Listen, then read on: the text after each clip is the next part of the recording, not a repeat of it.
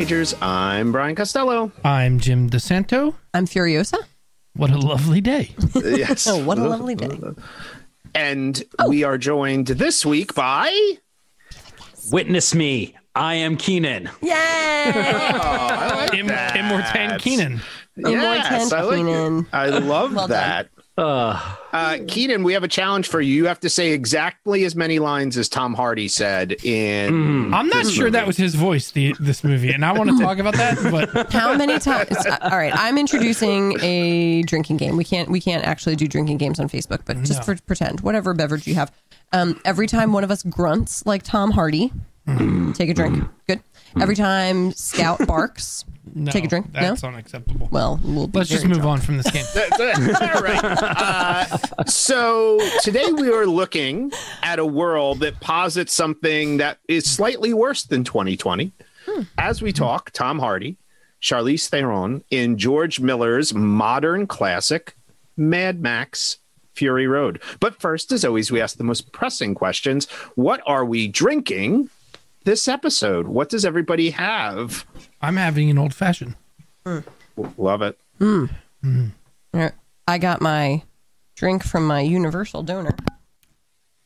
Her blood. Oh my God. She has a You are blood bag. drinking. She's drinking out of a blood bag. Again, doing a visual gag for a podcast. Yeah. We'll put a picture on. We'll put a picture on social it. media. I love it. And her No, you face don't is really need to also open it. Then you her can keep face it. is also painted black. Yes. Keenan, what are you drinking? I imagine that blood bag is going to explode all over the room. I am having a cranberry hard cider from Windridge Cidery, which is where I will be getting married. Well, having my wedding reception. Yes. I already got married in July, but my wedding reception next October. And we loved your wedding reception. Congratulations They again, will, of course. Our Giant has those. I saw them today. And I Really? Yeah. it is still It's really good cider. Keenan, it's still going to be a movie attire absolutely. themed ceremony. Not movie right? attire. I mean, if you want Like, to wear movie no, attire, from a movie. you can. No, But, from- yeah, it is still movie themed. Oh, okay. Are we going to see a renewing of vows so we can experience Yes. the whole thing? Okay. Yes. Wonderful. I love it. We're still having the ceremony. So That's not a universal donor, Katie. Oh, that is amazing. yeah, that's I actually don't need a universal donor because I am A positive. all right. And this is that A universal positive. recipient? Yeah, maybe. I don't know. This is Universal the visual of recipient. this. Isn't Really? there one that's like a universal recipient can take any type? Yeah, I don't think that's No, me. I think it's a donor. No. Yes, I think No, there's a I think- donor, right?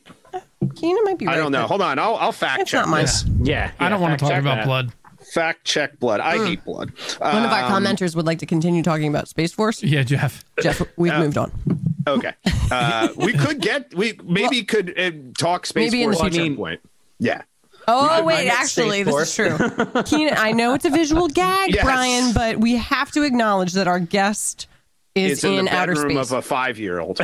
Yes. So Keenan is recording. Keenan, as we've been talking, we've been documenting Keenan's rise to adulthood Yes. over the past year. And he purchased a beautiful home, which has a bedroom that was designed for a 5-year-old. Keenan, explain probably to Pop. it's a small child. So basically, when we looked at this house, we went to this room. It was just like holy. And for those of you watching on Facebook Live, let me just do a quick pan of the. And then describe for our listeners. So it has a ceiling Yep. with stars on it. You can't see the. It really is actually will say- impressive. Very impressive. What's not Very impressive impressive. is This that they is think space is hand-painted. fucking navy blue. Oh, Jim. Oh, There well, are but then there planets. is a very phallic. yeah, that thing. Rockets are phallic. I mean, Yeah. it's unavoidable. But I got the UFO right behind me. that literally could have been some kind of like, phallic symbol, and then they went to That sell they the house and like, converted we it. just need to paint this a Totally. rocket. Oh, Get yeah, away you with it. think that could have been like I a keep on saying creepy all you have sex to room, do Jim? is Yes. is you got to just sand the sides like right that. here so Okay. that this is round. There's Yeah. something wrong with you. So all. that- This is clearly a small child's That bedroom. I could have should not been reach up Now like this. I Chamber should of not do this Secrets. at all. Keenan Yeah. is going to change that Don't do into a strange sex room, no matter what Yes. happens. So Guys. basically, this room was like that from 2 previous owners, and the owners that we bought it from, when they bought the house, had no children? They saw it. They had no children, but they were Okay, like, so it was a as sex soon as room. they looked at the room, they were like, didn't they change it. spent whoever painted this spent a long time making it. So they left it. And when we moved in, I said the same thing to Mandy, and she was kind of like, well, we can get rid of it. I was like, no, save it for when we amazing. have kids. And until then, it will be my comic book room. It's And amazing. I think actually you should add like the Razor Crest and Serenity. You should update it with some there's cool... definitely Star Wars stuff going on this. I'm changing. I'm going to probably change this UFO into the Millennium Falcon. Yes. And Okay. probably this phallic I'm down rocket with ship. I'm going to try and make it into an X-wing is somehow. everything just paint, or I mean, obviously the Yes. rocket is 3-dimensional. Right. The rocket. Yeah. The rocket is a plank of wood. Yeah. But everything else is actually hand painted. Amazing. It gives me hope because I similarly spent a lot of time on our firstborn's room. Yeah. Painted it. It was like we had a pond, a pool, frogs, all kinds Pond's of good things. for you. Ponds are good Yeah. for you. Now the people that live there have no kids, and I just hope that their guest bedroom still looks like the great outdoors. Oh, Yeah. they painted it. They painted Shit, it some Brian. ugly color Come immediately. on. The thing I can't show you though is as you go into this closet area, like they have Sex lights swing? in it, and there's Oh. like this area for like a kid to play, and like it is a sex area. Yeah. Everything in the house can be a sex area though. I'm still though. Desecrated. If you're going to make a space room, like what do you think of space? When you think of space, what do you think of? Space. Black. Space. There's two Going to things. space. You I'm going to can't space. paint I'm going a to small space. child's room black. Blackness You cannot and paint stars. a small child's room black. You can if you no, do. this looks better. Dark blue. Dark blue is the way to go. Yeah. They didn't. This- they went half-assed. They, it. they did This not. They made the right bedroom is choice. already more interesting than All right, the Adventures of Buckaroo Banzai. Let's get into the Oh, fact check. dimension. Let's get into the fact All check. right, here we go. I'm cutting everything from the fact check Oh, wait. except for what Katie wanted. No, So no, Katie, no, you no. can do what you want to do. I just wanted to. I have no idea what kind of a human Steve Jobs was, but I do need to acknowledge that before he died, his wife and he set up the Emerson Collective, which is a nonprofit organization, and they have provided millions. I don't know about billions. I know the Gates Foundation is billions. 45 billion. Yes. Yeah. Yes. So certainly it's still not rivaling the Gates Foundation, but they have funded public education across the country. They actually were funders of the DACA program and subsequent political campaigns that we are also in support of. And so they've done some good things. They've done some good things with the money that they earned, maybe in nefarious ways. Yeah.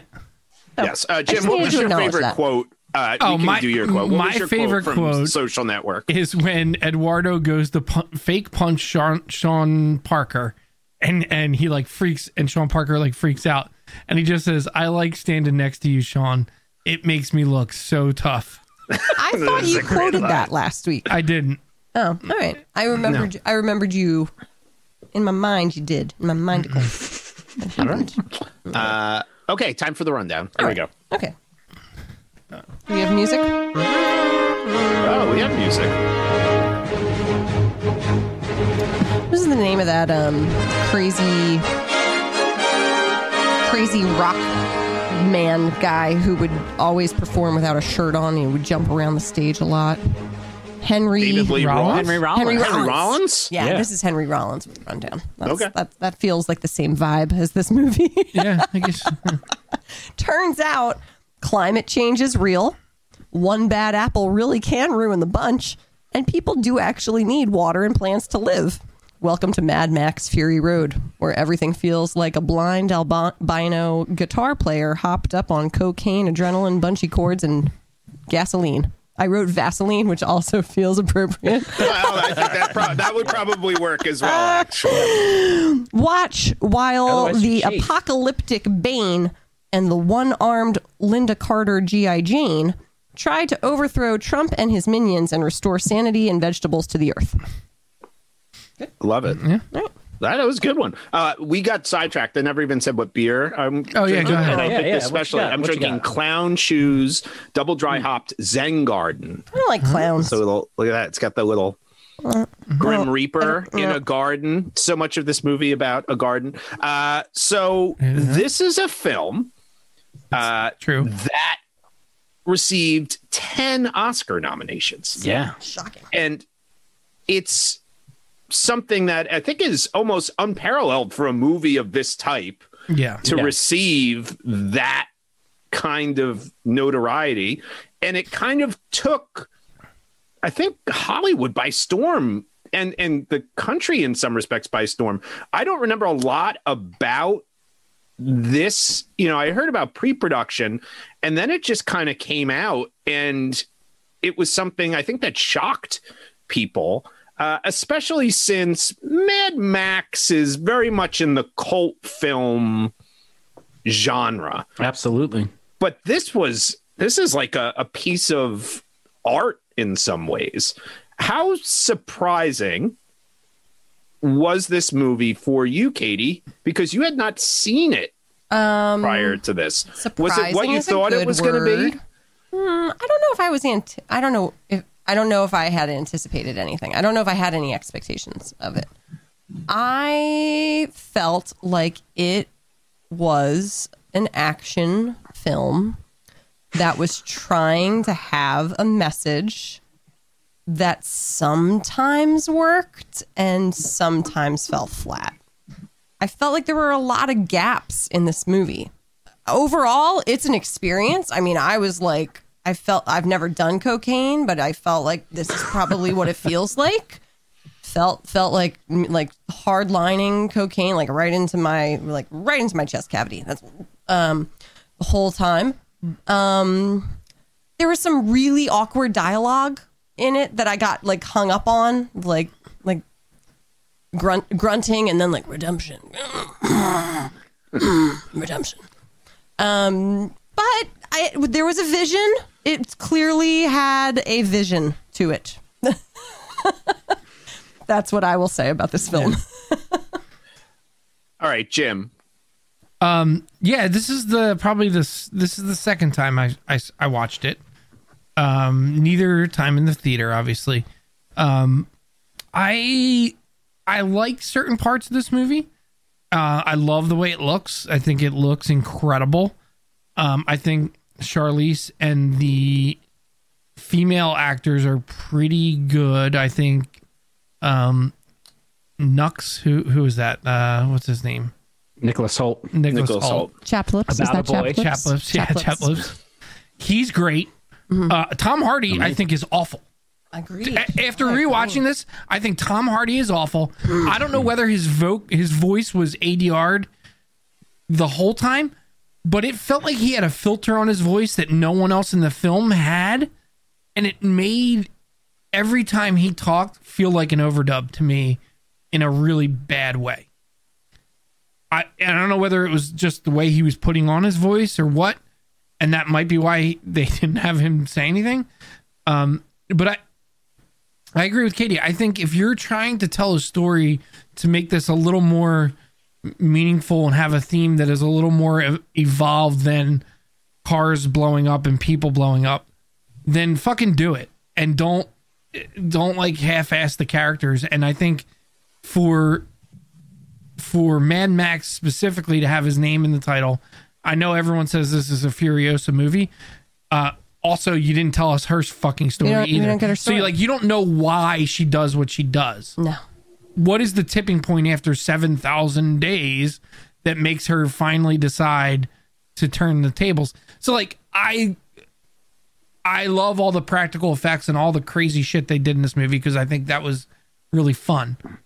I still love this movie way more than something like John Wick, which I think is uninventive and fucking derivative and awful. But I think you have to compare it. So I can't compare it to the other Mad Max films, but speaking tonight, It's better than all of them. Oh, interesting. Oh, the person I spoke to The tonight, Road Warrior, though? said Maybe Road not the Road Warrior Warrior. and Thunder. Yeah, Road No, Warrior. it is way better than Thunderdome. Okay. Thunderdome is creepy, is kinda like is like an Thunderdome's 80s amazing. camp. It's a campy mess of a movie. Okay.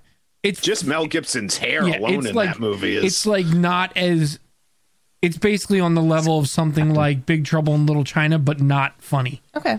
So it's not good. Keenan, tell us your Yes, thoughts. Keenan. So I absolutely love this movie. I do agree that Tom Hardy is, I don't know if he's quite right for the role. I think he did a decent job, but it's like you look into like the things that were happening back like behind the scenes, which was like he was having huge issues with the director. Like they were at each other's like throats the entire time because Tom Hardy refused to trust the director knew what he was doing. And this is something that, you know, George Miller created this in the 80s. Like this is the fourth movie in a series. Now, of course, it has been a long time since the last one came out, but it's like it's a series he created. You got to trust the guy. You got to go on the journey with him. Wait a second. I'll disagree with you there. This has nothing to do with those other movies. Well, nothing. It's not even the same guy. You really don't know. It's not even the same guy. But my point is that Tom Hardy had no faith in George Miller. So that's part of the reason why his performance is not, because like the whole time he's miserable. He's practically phoning it in. On top of it, I don't know. Like I am really hot and cold with Tom Hardy. I used to be like, oh, he's great. I loved him as Bane. I loved him in Rock and Rolla. I like him. He really is Bane. Yeah. He's kind of still Bane in this movie. Yeah. He's great. His show Taboo is incredible, and he's excellent in it. That is a great. But like Venom was atrocious. Yeah, it does feel so. I think I missed the part that these are all George Miller films. I probably missed that. So here, two things. Number one, it makes sense because I feel like there's a whole lot of story in George Miller's head that didn't come through, and this is a storytelling flaw where oftentimes there are parts of the story that are still in the creator's brain that they don't realize have not come through in the final product, right? And so for somebody on that first watch, like I had so many questions that I honestly kept thinking I must have missed something. And then I would check with Jim, like, so do we know? So like what happened to like, so that when she says like, remember me, that there's an implication that there's a relationship there between her and so because clearly she's not a mom, she's not one of the moms, she's not a milker, she's not providing the milk, she's a general, so she's over all of his like male descendants. There are no other women in that rank. There are no war girls, right? It's just her. And we don't get a bit of that story. You will in the prequel. But that's dumb. This is where you need it. I see. I don't know. There's something about the way that it is told. Like it is basically this whole movie from start to finish. It really, I mean, you get a little bit in the beginning just to explain how Max got involved, which just shows him being chased down by these people. But the whole story is basically just that car chase. It's just them on the road. But you see, part of this movie really hinges on the fact that she has a hope of getting them somewhere. You need to know. I think the biggest thing. See, but I don't think that she did. I mean, they even get they have a line where they say that they had to convince her to take them. The women. Right. They had to convince Furiosa to take them. This whole plot from start to finish was just her trying to get back to where she came from. She wanted to get raised high enough in Immortan Joe's ranks so that she'd be trusted with the warship by herself. Wait a second. None of this happens in the movie. You are making this up. Well, okay, that part. Here's the conversation that did happen. Is he making it up, or is there somewhere? No, he asked her, "Have you done this before?" That conversation does happen. She wants to get home, and like through her attitude, through the way that she answers questions, through the way she talks about everything, and her like Max is talking about like, where are we going? What's this Greenland? And she's kind of like, I had to tell him something. I forget what her line is, but it boils down to her basically saying like, it doesn't matter what they think. They think I'm taking them to the promised land. Really, I'm just going home. And that's why the moment she shows up there, she's like, remember me? I am daughter of so-and-so. Yeah. I am from that line. Because she just wanted to get home. That's it. That's right, all it is. No, but she also, I don't agree with that because it seems like she also very much wants to save them. And Yeah. you see that multiple times. Along the way, she started just like Max. So your take is that she waited. This is the earliest possible moment she could have tried this. Probably. But that is actually not explained. There's so that a is conversation. My takeaway from that is yes, this is the moment. That's why she chose this moment. She's been planning to go this way, and she was able to get the breeders, and this is why she's going on this one trip.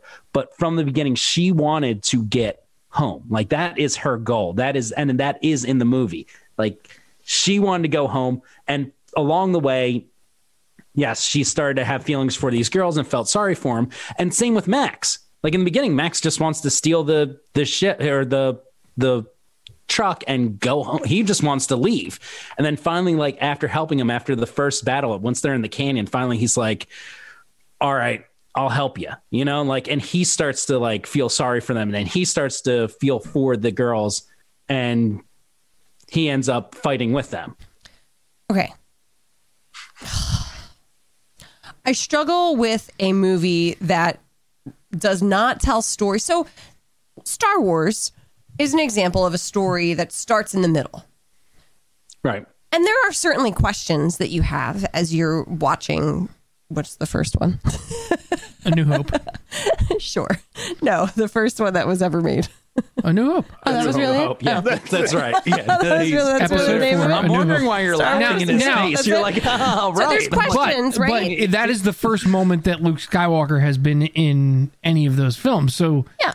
it's an introductory to the world through him. Yes, and you Yes. get his story. Yeah. Right? Right. In this film, you don't get anyone's story. You get Right. moments and then a whole lot of truck action shots. Yeah. Like, how else can we have people And fly off of trucks? Right. But we at should each say other? all of that is above and beyond anything I think I've seen in a movie. Very cool action. I'm Yeah, just absolutely. saying, if you're Yeah. going to spend that much time on the action, you have to have some investment in. and that's there's the- enough time for it. There's these weird conversations that Yeah. they have where it's like you could have just used that conversation. Well, even like Furiosa, like drop, the which I think is used in like a ton of the promotional stuff where she's like dropping on her knees and screaming when she finds out that the green place is ruined. Like that's the moment that should be a bookend to like her wanting to like that should be the bookend to what we learned in the beginning of the movie about her, but we literally learn nothing about her in the beginning of the movie. And I don't think he does enough leading up to that point for us to understand her motivations to go, oh, now I feel why she, because there is nothing that says I want to go home. And that's the moment like a switch flips and is like, I'm going to do this thing. Because I have don't to be find honest, out till well after that moment that she's done the thing. I thought it was more against Joe. I thought it was more about I'm going against Joe and Right, taking and- the things that he cares the most about and getting them away from him, not as much about going back home. Yeah, and then there's the moment where like Katie said, when she finally kills Joe and she's like, remember me, what the fuck does that even mean? I guess Like- we have to watch the next film, Jim, to have any answers. No, but you're taking that as like, so you, when you brought that up to me, you were taking that as like, hey, do you remember me? I just killed you.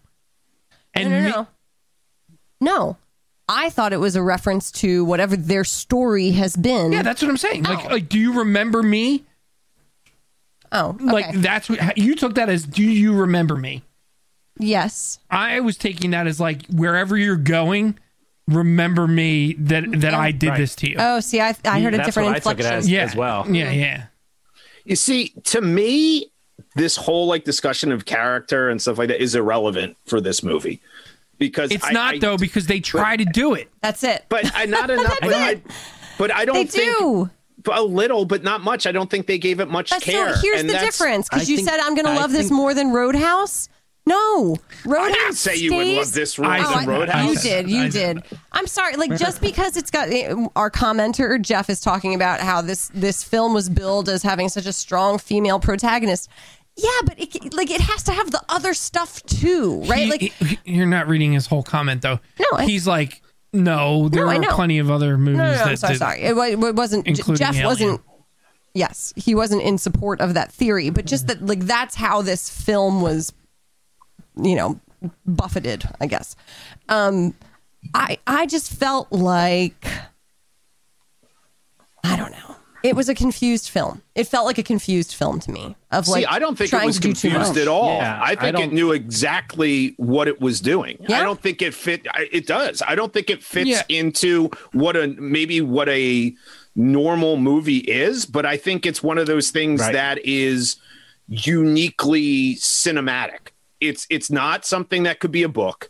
It's not something that would work in TV. It's not something that would be a stage play. And in terms of the normal, like, I agree. I'm not going to agree. Like, the Tom Hardy character to me was almost like they needed him with that name on it to be able to get the movie made. Yeah, maybe? It's weird. Like, he doesn't need to be in the film. It's kind of like why does John Connor always shows up in a Terminator movie? Exactly. Could this movie been made without the Mad Max character and maybe even been more interesting? Yes. Certainly. Oh, absolutely. But I think when I looked at it, it's like different. Like when we look at The Social Network, for example, the character development, the dialogue, it's like that is a vital piece to make that movie. Like, this movie to me is just more an experience of, it's relentless. It's the things that it's totally different in that way. And it kind of reminds me in some ways, like if you watch a Terrence Malick film or some of these other experimental films, it lacks in a lot of things, I think, at times that we would consider to more open to interpretation. Yeah, a story. But when I think you look at the Oscar nominations, all the Oscar nominations make sense to me because it was production design, costuming, those type of it definitely creates a world that is intriguing. Like, absolutely. Visually and those types of things. In terms of dialogue, no. I mean, I completely agree there. In terms of motivation, like if I really wanted to dig into it, I completely agree. But I also think maybe seeing it in the movie theater experience, kind of like we talked about with Air Force One, is maybe different as well versus sitting there, or also maybe doing it for an episode where we're trying to actually analyze some of the things, as opposed to just sitting there and experiencing it. Yeah, see, Brad, I disagree, because I think, like, I can roll into a straight up action film. You know that I can get into just like brainless, don't think too hard about this, just roll with it. Yeah, so, I can do that. I'm in for the ride. There were many moments where it was like, stop. We're going to try to be meaningful here. Stop. Yeah. Let's have a little chat about philosophy. Just don't have that then. It does kind of lead you to ask the questions that it doesn't answer. Yes. And I think that's part of the problem. Yes. There's too much like use of symbol, of theology, if you want to talk about feminist ideation, yes, it's all there. And then it's just like, we're just gonna kind of like do it half. we just wanted to dress them in white because it looks cool. I don't know. I wanted them to either lean in or lean away, but not do it. Brian, did you see this in the theaters? I did not, which I feel kind of bummed about, but I've seen it twice now. What I did do is they did a black and white cut, which was kind of very interesting. In fact, the first time I saw it was the black and white version, which was really interesting because I felt like that played more to an aesthetic, and maybe that took away from some of the story stuff as well. It almost felt like an old Western on the chase as well, which the dialogue in those it was originally supposed to be just all in black and white, but they were forced to put it in color. Yeah, and then the second time I watched it, actually, when I watched it last night, I watched it in 4K, which was interesting because it was so different. I actually think I probably enjoyed it more technically in black and white. And I do have to say this. I think I probably enjoy this film more for the filmmaking aspect of it than maybe the film. Yeah. If that makes any sense. Like I was impressed with like some of the way it was set up and the way it was shot and stuff like that. So, I mean, that could be it too. If I was looking at it purely from a story situation. So maybe it was the bias there that I was so intrigued in terms of how they pulled some of this stuff off. That maybe wins it bonus points, whereas the story itself is not like an Oscar-winning story. But I think it could be, and I think that's where I feel let down. Is like it's such an interesting world, and absolutely, yes, the visuals are incredible, the action sequences are incredible. It has such a compelling feel to it, and so then when you hit the road bumps of like, now we're going to try to have a meaningful conversation between Tom Hardy and Charlize Theron, and it's going to feel like the first time you and your high school boyfriend tried to have sex. Like, that's how it feels. It's like, oh, and we just stopped and had an awkward moment. Now we're back in because the Bungie guys are coming. Maybe part of my issue was I never cared much for those scenes. Like, because they suck. Because those scenes I thought you were going to say your problem was that you never had a first experience making love to your high school boyfriend. That's what I thought you were going to say. Nice work, Keenan. Keenan strikes back. Yes, so I can't actually. Episode 5, Keenan strikes back. So I actually did see this movie in the theaters, IMAX 3D, which was amazing. Oh, that had to be pretty awesome, I would imagine. It was so immersive. Then, of course, when it came out, I bought it on Blu-ray 3D, watched it on Blu-ray 3D, and last night I watched just regular TV because I haven't set up my whole home theater system over here. But it is interesting. I think maybe my love for it does come to, I'm agreeing so much more with what Brian is saying. Like, a lot of it is the experience, and there's so much more forgiven about the way the story unfolds because it is, I just look at it as we are just getting like a peephole on this just chase. And what we don't get story wise is because there's no exposition. Like we get little bits of exposition. What exposition we're given, we have to interpret as the viewer. And I like it because I think it feels more natural. Like, really, if you are sitting in a car and in that situation, are you going to be like, well, growing up, I grew up in the Greenlands. And then, of course, I was taken by Immortum Joe at this certain age. And that's where I was forced into a servitude. But so no, hold on. You're making an assumption that you're making an assumption that the storytelling has to be done through exposition. Well, how else are you going to you film it because they filmed Tom Hardy standing on a mountain of sand talking about. They filmed exposition for him, which has no purpose in this film. That's true. You don't need his story at all. From the moment you get Mad Max Fury Road, as soon as the title shows up, from that moment on, it is just a straight from point A to point B. There is no flashback. There is no other side. And actually, we don't even get too many, except for occasionally when we have to find like when Immortum Joe is sending people out, we don't get too much of anyone else other than the truck. Like it mostly focuses on that one road. And that's where I'm saying, like, the way that he chose to tell the story, I think it didn't leave anything open for exposition. And I was okay with that because I think that it does leave interpretation open. No, but what those conversations that you're talking about though, Keenan, are so easily tweaked, and I would argue that they're missed opportunities because instead of having, to me, what feels forced is the conversation about redemption. Right? Like, I just met you. Like, what drives you most? Well, like, I don't even know what he asks her. Redemption. Like, no.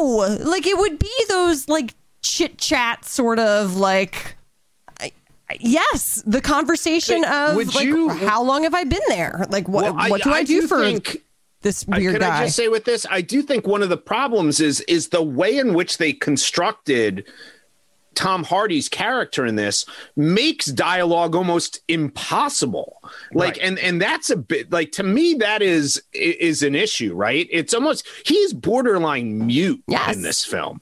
And that's, I think there's a difficulty with that. One thing I will say about this film is it had something that I felt was more in Air Force One. That when we were talking about Air Force One, there was a feeling of more relentlessness to this movie that I wish, like, this was what I don't think I was able to maybe completely get across my point. And Jimmy and I were going back and forth of it. This is what I wanted, though. I wanted Air Force One to be like that confined thing with the truck, where I think I think the character development, which we knocked in Air Force One, was better. If they could have given us that experience in the truck on Air Force One, that's what I would have been looking, and that's what I would have been looking for from that film. That's what I was talking about at the beginning of Air Force One, with that, just that small conversation, right? Like, you only need a little bit to get into like character motivation, and so you get more of that with the War Boys. Yep, I was just going to say the War Boys. Very easily defined. Yes, and it applies to all of them, right? Like, boom, I get this. I get who this person is in this operation. There are hundreds of them. I'm in. Like, I understand that cog in the wheel. And I don't know about you guys, but by the end of this movie, the person I feel most attached to is the War Boy. Yes, he's the one you mourn. Nicholas Holt's a great actor. No, but it's not because of the acting. It's because of the writing. It's because he's developed. Yeah, I'm getting all sweaty. No, but my all question is this, Jim. My question, Jim, is I do think it's some of the acting, because I don't think it's just the writing, because I think the same writer. Do you know what I mean? I think his Tom Hardy is like with what the writing was there. The other thing I will say about this movie, I have watched an embarrassingly large number of films this year, to the point where Aileen tells me I'm not allowed to publicly say what the number is approaching. Did she know that it's over? It's over 250. It is close to that, actually. This is a really unique thing to watch. If you watch that many, so I think I'm drawn to it from that perspective now of watching this obscene number of movies. It is very rare, for better or worse, you get something that really stands out from a lot of other movies. And I think partially that's drawing to me as well. There's just something about it that is unique. And again, there's certainly flaws with it, but not a lot of people are making this. And maybe that's fine for the reasons we're talking about. But I have an appreciation for it because it is something so wildly different in some ways than what other people would focus on. And that's not for everybody, obviously. I'm not disagreeing with you. Yeah. I just think the same argument that we've made about so many other movies is present here as well. Yeah. It's like, if you have a movie that's that good, and having somebody who's a little bit of a better writer in those moments of dialogue, like, it would have skyrocketed this film, to a nearly perfect film. Like, those moments become just like black marks on the film. Oh yeah, because everything else is super tight. Mad Max. Yeah, the dialogue in this film, I think we could all probably agree, the dialogue in this film has to be the worst part. But that's it. Like, so you get somebody who can write, like, clearly whoever the writer was, like, dialogue was not their thing. Right? No, it wasn't what they cared about. Right. Here's so a question somebody who for can you. write killer dialogue. No, to me, and maybe this is when it was black and white, like, the dialogue is so minimal in this film. It would almost have been better as like a silent film. Yeah. And I'm wondering, when I watched it in black and white, the connotation your mind makes with black and white films, if you watch a lot of them, is the dialogue, there were silent films. There are people who even watch this film that way. But I think that's what makes the words more important. No, maybe, but I'm just saying, many? I'm like, that's an interesting thing to me. Like, there are people who will watch this film with the soundtrack on the black and white version with no dialogue, or they'll watch it. And that's just, again, I'm not saying like it's different. I'm merely saying, like, this is a film I put in a slightly different category in some ways. I will say, makes it great. the But- attention to detail in like the world was pretty awesome. Two things I wanted to talk about technically actually three things that either bother me or I found interesting. The only thing I find unforgivable in this movie that they didn't need to do was the crash that should have killed both him and the war boy. That is so freaking stupid that they survived that crash. Where they're buried. He's like buried. We don't know how long. There's no right? one else in this movie that survives anything. Right. So like, I don't understand why would you do that? It undermines everything. It undermines the stakes of this movie. And you didn't need to do that. You just need to give them a flat and have them like peel off or something like, or a less crazy crash, right? Because it is a film full of insane visuals. So having something mild could easily just get them out of and they didn't need to do that. And it to me it hurts the credibility of this movie. Point two, people are probably going to think I'm going to bring up the guitar player. I'm not, because I love the idea of that being like it's crazy. Being it's like the drummer, right? It's like the drummer in the Civil War. Civil War, right? It's an evolution of that. Do have the drummers behind him? I know, right? But I love the idea that I love what George Miller does he does it in a few spots, but the idea of like these old traditions using what's available to them now, right? And that's stuff that would be available to them. Fine with that. Tom Hardy's voice. What the fuck is going on with the sound design there? Something. By the way, I just want to say it won the Oscar. It won the Oscar for sound was editing. I the only one hearing that on this rewatch? It was weird. No, it sounded like the same voice from Bane. It was his Bane voice. It was ADR or something that he was not. It sounded like every time Charlize talked that she was in the truck. Every time he talked, it sounded like he was in a studio talking, and it was really jarring. Was he also Sling Blade? Sling Blade was the grunter. Well, I think it was probably. I would wonder if it was the choice. Like if he was going. It wasn't even the grunting though. It was like it's the like the room sounds that you hear. Well, they probably couldn't pick up the fucking dialogue. Right, like, that's true. And they were probably like, we got to have this guy record this. That happens to other people, and they don't win Oscars for it. Right? They do better. I think the sound design is other elements of it. I think they probably and then maybe they got it just because we understood anything he said. Maybe that's why they gave him the final thing. I'll end on a good note. The thing that I love is the way that he plays with the frame rate in this movie to make things feel frenetic and crazy. So like, I don't think if people aren't aware of what like the frame rate is, typically films are shot in 24 frames per second. In like some more modern movies like The Hobbit and other ones that look unnatural, they shoot in 48. In this one, I feel like he drops from 24 to like, I don't want to say 15. I don't know if it's like half, but there are certain moments in this film where he drops the frame rate. So things seem to be skipping almost, especially in the Tom Hardy escaping scene, is where I noticed it the most. And it makes things so frenetic. And that to me is like the cocaine thing. Like that to me is like, oh my god!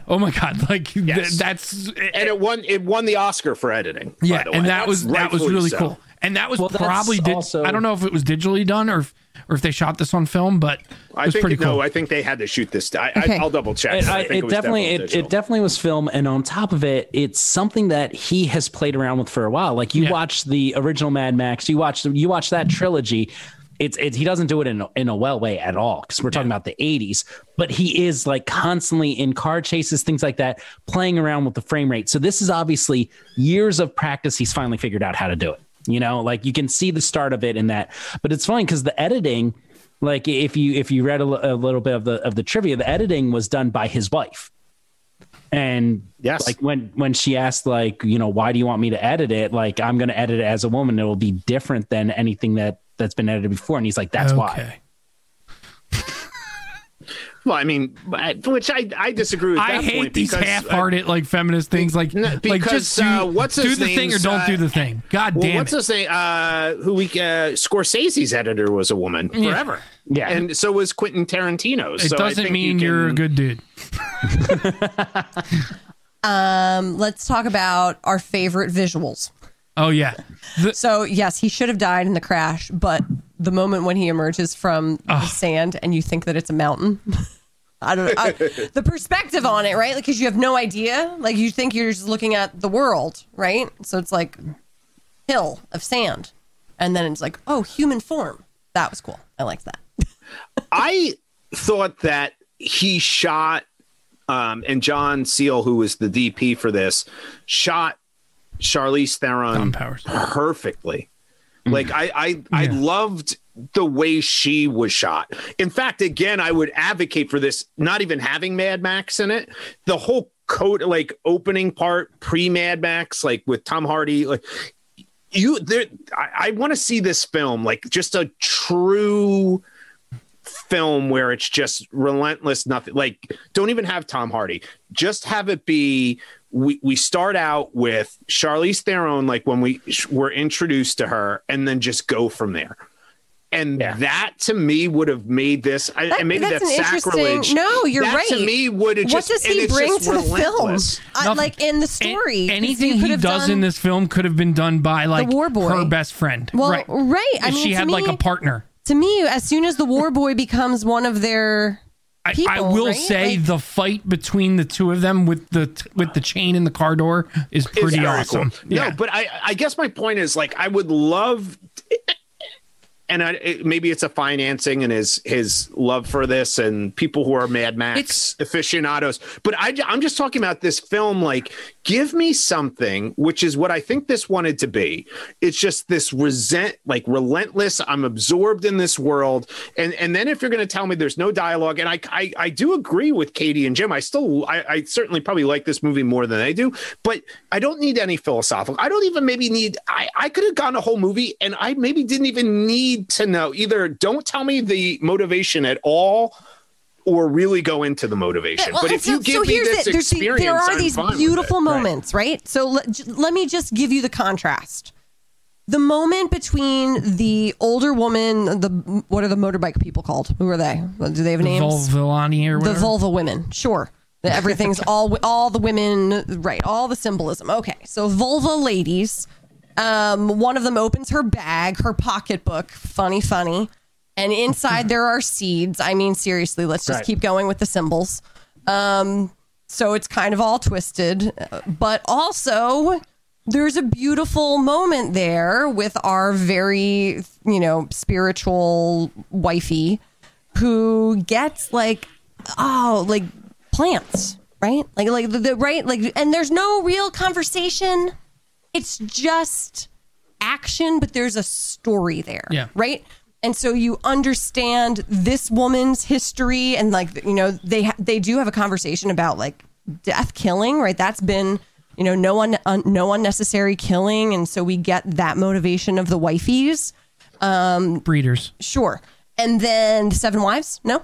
And then you get, the old woman basically saying it's survival, and and you didn't have to do it back then, right? And so that feels natural, organic, not forced. Just like this, two people meeting for the first time, getting to the point. Yeah, they could have called this, like, if they went Fury Road, a Mad Max story or something like that. Because the only purpose he serves in this film is to connect us to a world that we might already have familiarity with from the other movies. Agreed. But they still exposition the beginning and say what the world is sort of all about. So they didn't even get. I feel like they needed. This is the marketing tool, right? Because for better or worse, the nostalgia of it. And listen, Keenan's right. This was written so long ago. Mel Gibson was supposed to be in it. And then they went through a whole cycle. I can't even remember who some of the other people were. This had gone through like a decade of cycling in different actors that they were going to plug into this. George Miller went and was actually about to film a Justice League movie. And then he filmed Happy Feet. Which I wish to God he had filmed and we wouldn't have had. And then he did Happy Feet. And he also did 2 Babe movies, by the way. We have a dedicated commenter who's been giving us so much material, So- and I'm sorry, Jeff, but I would like to comment on this. Yeah, good. Me too. So he's pointing out that Mad Max is really supposed to be our perspective, our point of view, and yes, like that he drops into the world, and so everybody else is of the world, and I mean he's of the world, but not of this place, This right? community, right? yeah. And so a lot of those questions that he asks absolutely are our questions, like what's in the tanker, and like have you made this drive before? Even though that conversation. What's this is what he says though. Not what's this? What's this? Yes. So agreed. Just wish he was better. Yeah, I sort of see it as like he's so like yes, he's our point of view, but we don't need Mad Max to be our point of view. That could have been anybody. There's nothing about the character of Mad Max that makes him specifically perfect for our point of view. Well, and Jeff is saying that's who he is in all of the films. So again, maybe it's just a Tom Hardy issue of like that he's supposed to rather walk. have Mel Gibson.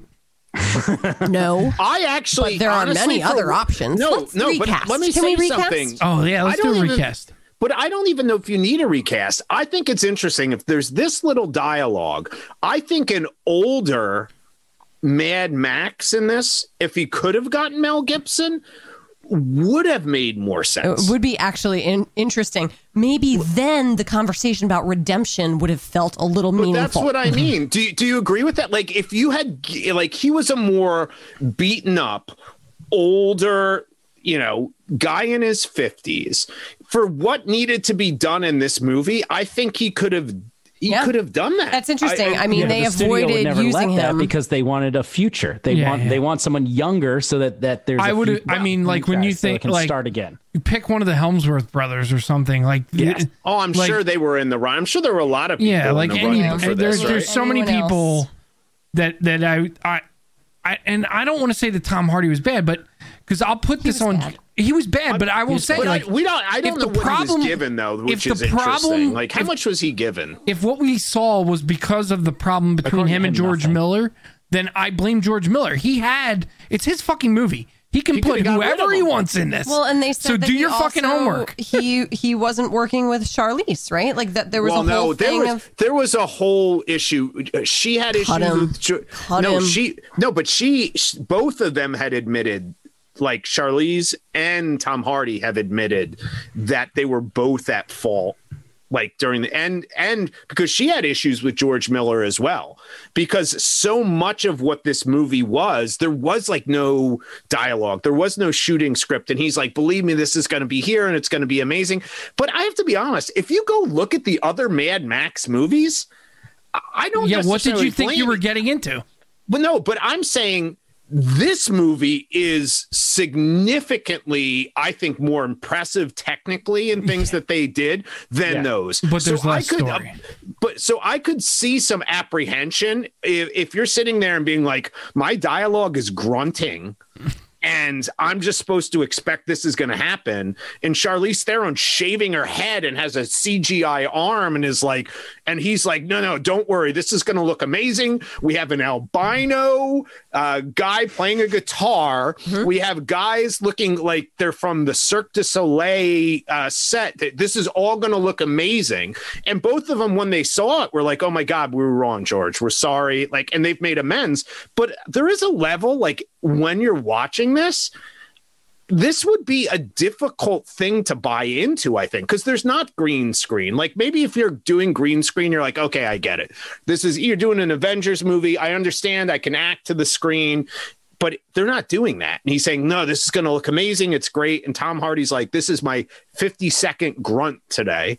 Am I grunting properly? Like, so I agree with Jim. I do think that some of this, that performance, and I think performance a lot of time is really what the director's responsibility is. You're supposed to get that performance out of that person. One more nitpick from Katie, and then we got to move on. We got to move on. The War Boys, who are like dehydrated, malnourished. Do we know why they're white? Radioactive, I guess.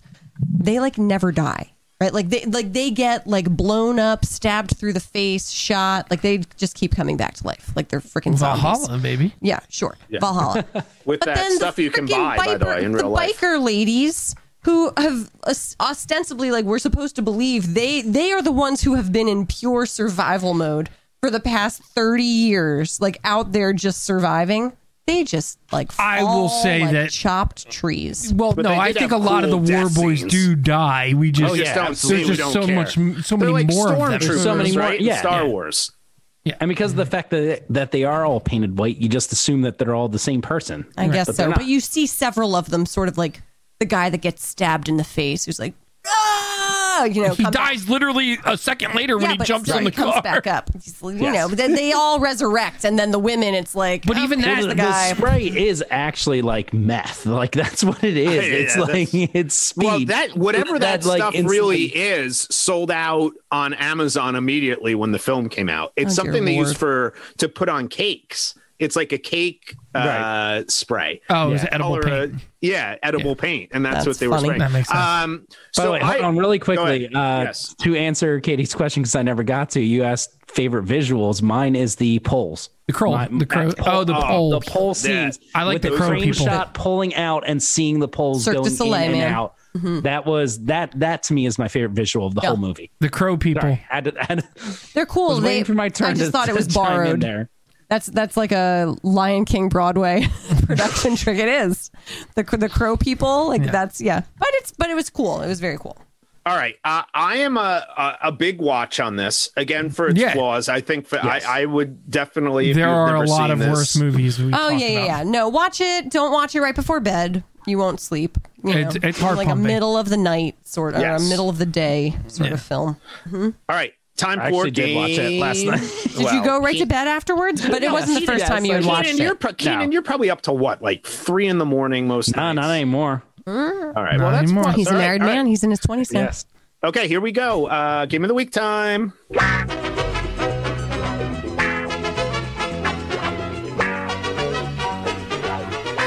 All right, this time we are playing higher or lower. We're ranking Mad Max Fury Road against some of our other films that we've done. Let's start out with the film that Keenan's co-host Tim did with us, a Star Wars film, Rogue One. Would you rather watch Mad Max Fury Road or Rogue One? Let's Rogue start One. with Would I Keenan. rather watch it? That's different question. Well, all right, higher or lower. Which do you think would you rank as a better film?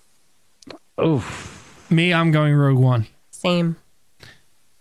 Yeah. Rogue One's to me. So like when I think about film, I think about visual storytelling, and I think Rogue One is a better story. There and yeah. It's I Rogue One. Yeah.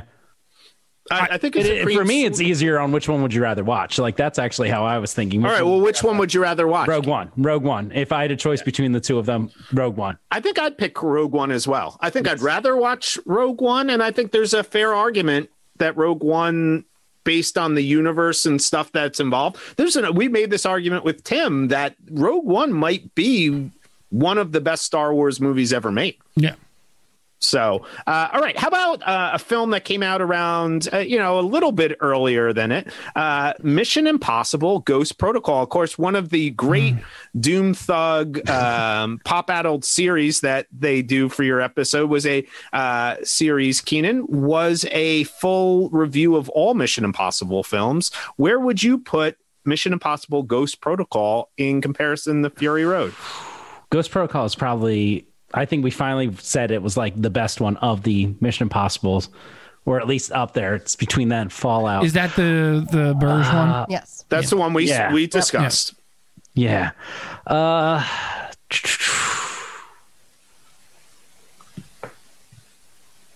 I don't know. That's tough for me. I'll go. It really is tough. All right, Jim, what do you think? I would rather watch Ghost Protocol. Yep.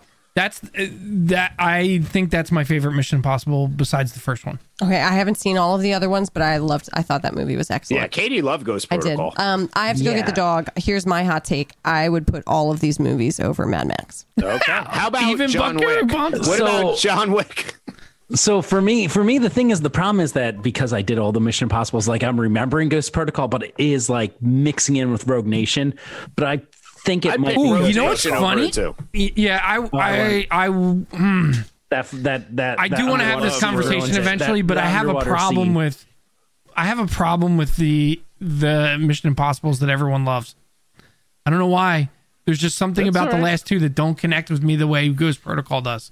Ghost Protocol. A lot of people have Ghost Protocol as their favorite Mission Impossible, so you're not completely outside. All right, how about Armageddon? Oh, please. This over Fury Armageddon. Road every day. Yeah, Fury Road. Okay. How about Air Force One? Fury Road. Fury Road. Yeah, Air Force One's trash. Buckaroo Banzai, Keenan. Jim and I aren't going to answer this. This is a question now.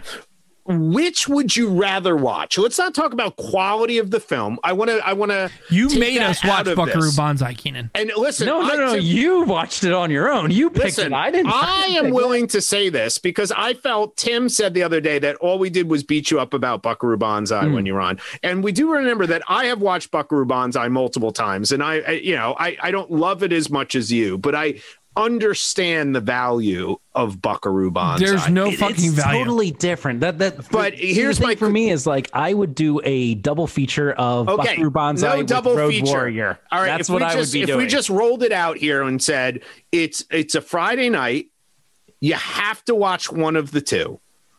Which are you picking? Let's say this: you haven't watched either in a year. You haven't watched either in a year. Which are you going to put in? Probably Fury Road. Okay. I'm surprised. I thought you were going to go with Buckaroo there. Buckaroo Banzai is fun, but like I said, this is not the Mad Max I would put in comparison with Buckaroo Banzai. It would be Road Warrior, or Thunderdome. Which Mad Max would you watch if you had your choice? You had to watch one Mad Max movie. Which one are you watching? Road Warrior. Road Warrior. Okay. Yeah. All right. It's time for 5 questions. Here we go. Wait, no. You want answers? You want answers? Oh, that was Game Over. I want the truth. What makes a man, Mr. Lebowski? I would watch Thunderdome because it makes me laugh the most. Thunderdome's pretty crazy. Thunderdome's awesome. All right, here we go. 5 question time with Keenan. First question is our thumbs up or thumbs down. In essence, this film is really a quaint, small, little family road trip film. Keenan, how do you feel about family road trips? Thumbs up. I used to go on them all growing up. My parents took me around we tried to hit all the 50 states. I think that I'm 15 short. Were you going to try to drive your car to Hawaii? No, my parents got us in. They had this, by the way, if you can ever Google this, it's a 1978 Dodge Maxi van, and it was painted like green, and it had shag interior. Actually, you guys, I'm very familiar. We're familiar with the Laird van. Very familiar with. We have all vehicle, seen the Laird van. Yes, and that we used to drive around cross country. All right, I love it. All right, I like picturing Mrs. Laird as Furiosa. That would be. Could she dress up like that for your And your wedding? dad just going, "What's this?" Whoa. Your dad could be man back. That'd be awesome.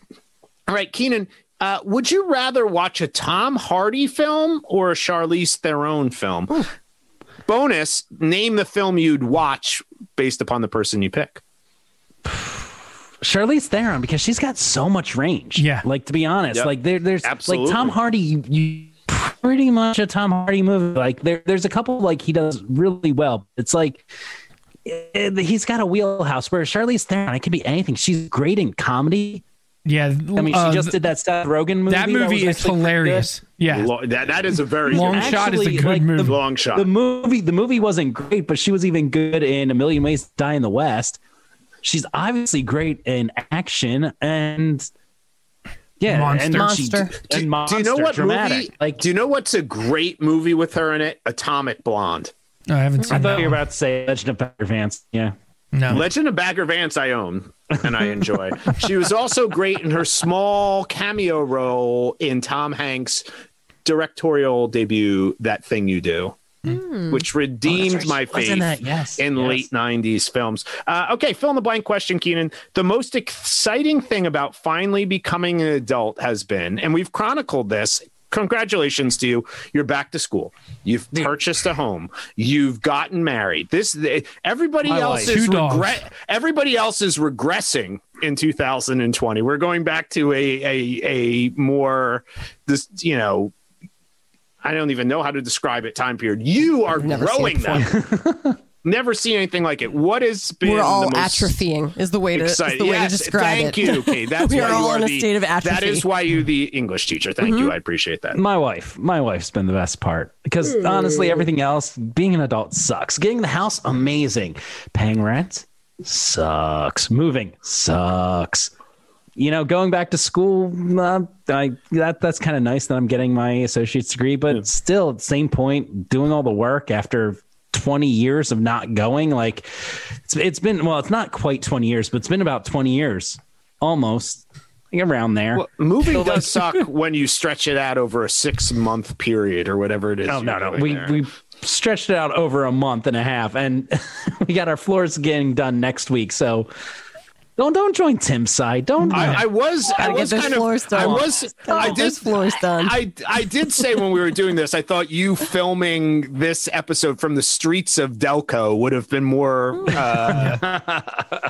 fitting. Oh my God. I went to the Giant in Haverford today, and that was like, I was like, I'm in the right mindset for Surrey Road right now. There you go.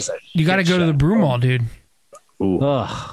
Okay, here we go. Favorite question. So Lenny Kravitz and Lisa Bonet's daughter is in this film, which also, led me. They don't let her have the beautiful hair that everybody else has. Yeah. All the other birthers have gorgeous locks, and Zoe Kravitz, who's an incredibly beautiful woman, cut her own hair.